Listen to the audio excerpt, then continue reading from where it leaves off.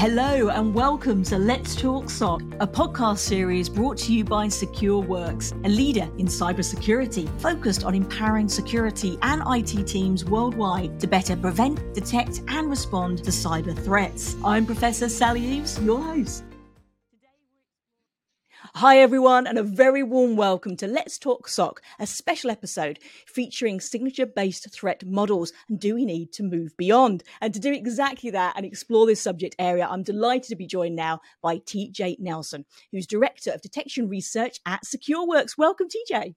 Thanks for having me, Sally. Oh, my absolute pleasure. And perhaps a great way to start this, find out a bit more about the person behind the tech, so to speak. Can you take us through your role at Secureworks, TJ? Just get to know you a little bit more. Certainly. So I run the countermeasures team within the counter threat unit for Secureworks, and we're under the umbrella of detection research. And my team is responsible for creating and maintaining the detection logic that protects our customers within the Taegis platform. So I like to say that we make the blinky lights happen in the portal, but in all actuality, there's a lot more to it. So day to day, we are working with our customers to help them manage and balance the security context that they get through their various telemetry sources, as well as the alerts that they need to respond to.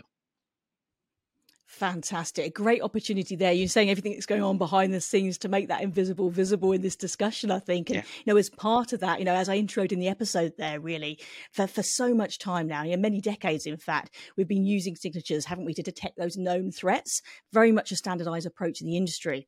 What for you has changed the most in that particular statement? Yeah, so every year attackers are developing more complex and nuanced attacks, again, to attack their victims. And they're designed to fly under the radar and make it harder and harder to defend against. So we're seeing cases where static signature detection just does not work. They're going to sidestep it. They're going to do things that will obviously work directly against those detections. And because of that, we need to move to more dynamic and resilient approaches towards detection. Totally understand that. And again, I think for the audience out there at the moment as well, if you're not familiar with this, I think maybe let's give a metaphor as well. What is a signature in this context? Maybe like the person's DNA would be a really good analogy for that. It's unique to every single one of us. But, in a family environment, there'd be similar, say, indicators across these DNA patterns as well, just for everybody watching and listening if you're not familiar. And maybe, TJ, actually, as well as part of that information, perhaps we could just briefly explore the differences, say, between a signature-based approach and, say, anomaly or behavior or even heuristic. What are the key differences there for people to look out for? Yeah, definitely. So a signature-based approach is something that is very static. We call those atomic type detections. It means that you are seeing something, and when you see that exact string, byte sequence, or log, you know that this event happened, and you're using that in existence as a alerting to say this is something that's malicious, as opposed to more dynamic detections like a heuristic-based detection. You would basically be looking at the patterns of behavior and stringing together multiple different factors in order to determine maliciousness. So that's why, that moving towards looking at multiple things and sort of correlating that's where the new detection frontier is. Oh, so true. And I have 3 S's around cybersecurity, kind of scope, scale, and sophistication of all these different threats, and they're converging, coming from new areas. Bad actors are coming together. So many different things to look out for. So having the approach that can, respond and react to that dynamism of change is so important. So I love that, and getting that balance right, as you mentioned at the start too. So we kind of briefly, I wanted to go on to kind of the role now of signature-based detection today. So given what we've said so far, kind of how do you see the balance? Does it still have any place at all, or should we be looking to replace this entirely now? Well, Sally, much like with security systems, you probably don't want to leave your door unlocked, even if you have the best security system for your house. So signatures allow us to have that strong baseline of detection to prevent straightforward attacks, leaving you with the resources to be able to focus on some of the more complex attacks. So if you're able to, cover the baseline, you can actually spend your resources actually trying to find out what things you're missing. And that's really the advantage of using signature-based detections today. Attackers will try to use the lowest form of an attack in order to be successful. So ignoring the basics will just make their job easier, and we're trying to, up their cost so that they're more deterred and they'll think twice before, trying to attack certain customer environments. Absolutely, so true. Kind of increase their kind of the threshold to entry, so to speak, because it's come down in so many different respects. So getting those foundations, that basic cyber hygiene right, absolutely critical. And signature-based detection as part of that, I think, as part of that kind of armory, so to speak, is really important there. And then building on top, as you were saying there, with those extra solutions. I've used myself hands-on keyboard detector. Really impressed by that. And again, that use of ML, really aggregating different forms of Yeah, evidence and sources from that endpoint telemetry over time. Really impressed with how that worked. absolutely, definitely. Fantastic. And so, in terms of that, so in terms of moving beyond this now, those other layers of security, what would you say? Where are we now? You know, from a Secureworks perspective, what are your kind of newer detection capabilities, and how have they evolved? Maybe look, taking the last year or so as an example, given the speed of change here. Awesome. Yeah. So from the Secureworks side, we've introduced a bunch of new detection capabilities in the Taegis platform. So we started looking a lot into the dynamic type detection solutions, and some of those come in the form of those ML-based analytic detectors, like the hands-on keyboard detector that you just talked about, and tactographs.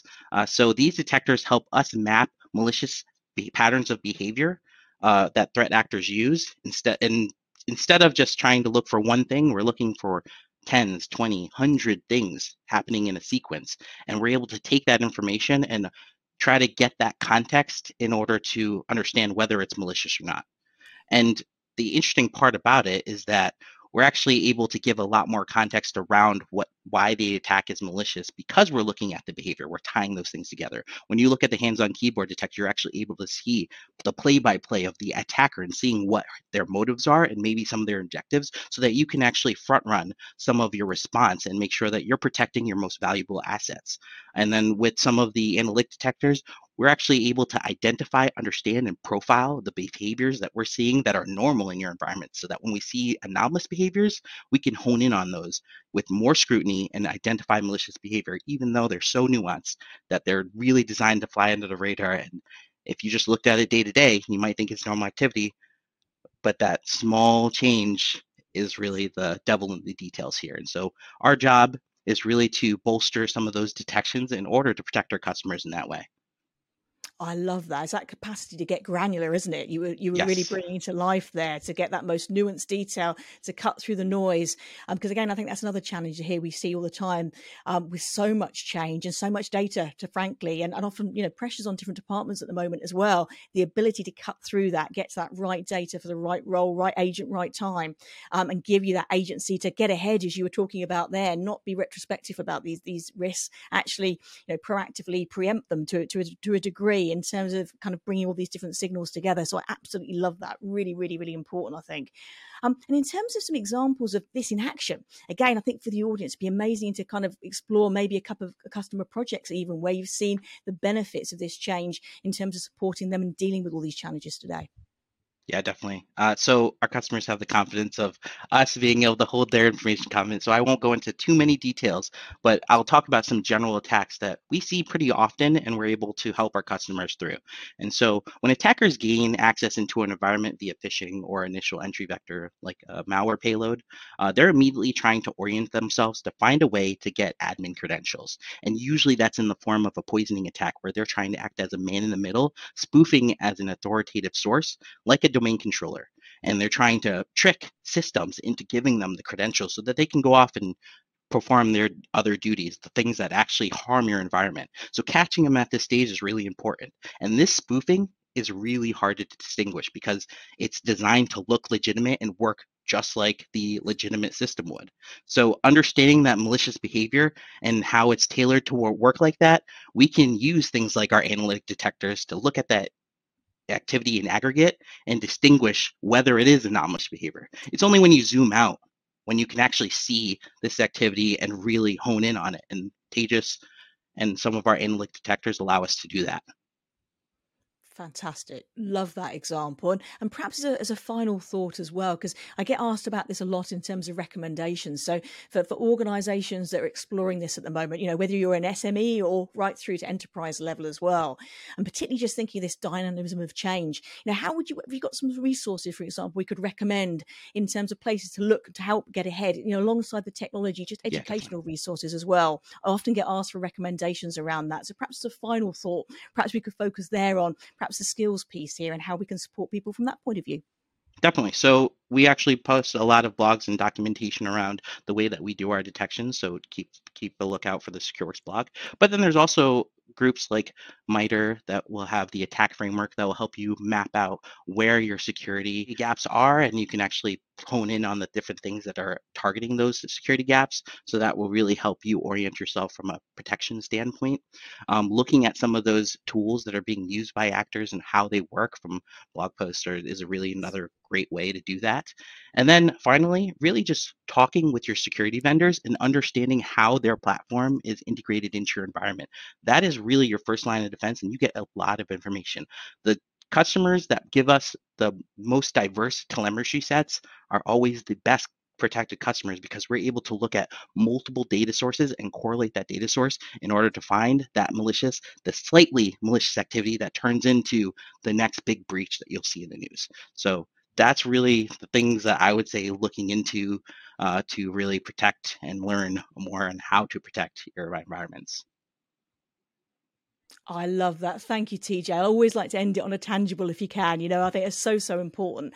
And again, what better way to bring all these different elements together, as you just said, really, about getting ahead before you get to that breach of being in the news. All these different elements, all these foundations, layer by layer, give you that capacity to get ahead and the confidence as well to deal with this very dynamic space. So thank you so much for sharing your expertise, TJ. Really, really valuable. Thank you for Absolutely. joining us Thank you for today. your time. Oh, my absolute pleasure. And to everyone watching and listening right now as well, thank you so much for your questions and your responses. So Let's Talk SOC. We'll be back with another episode very soon. Thank you for joining us today.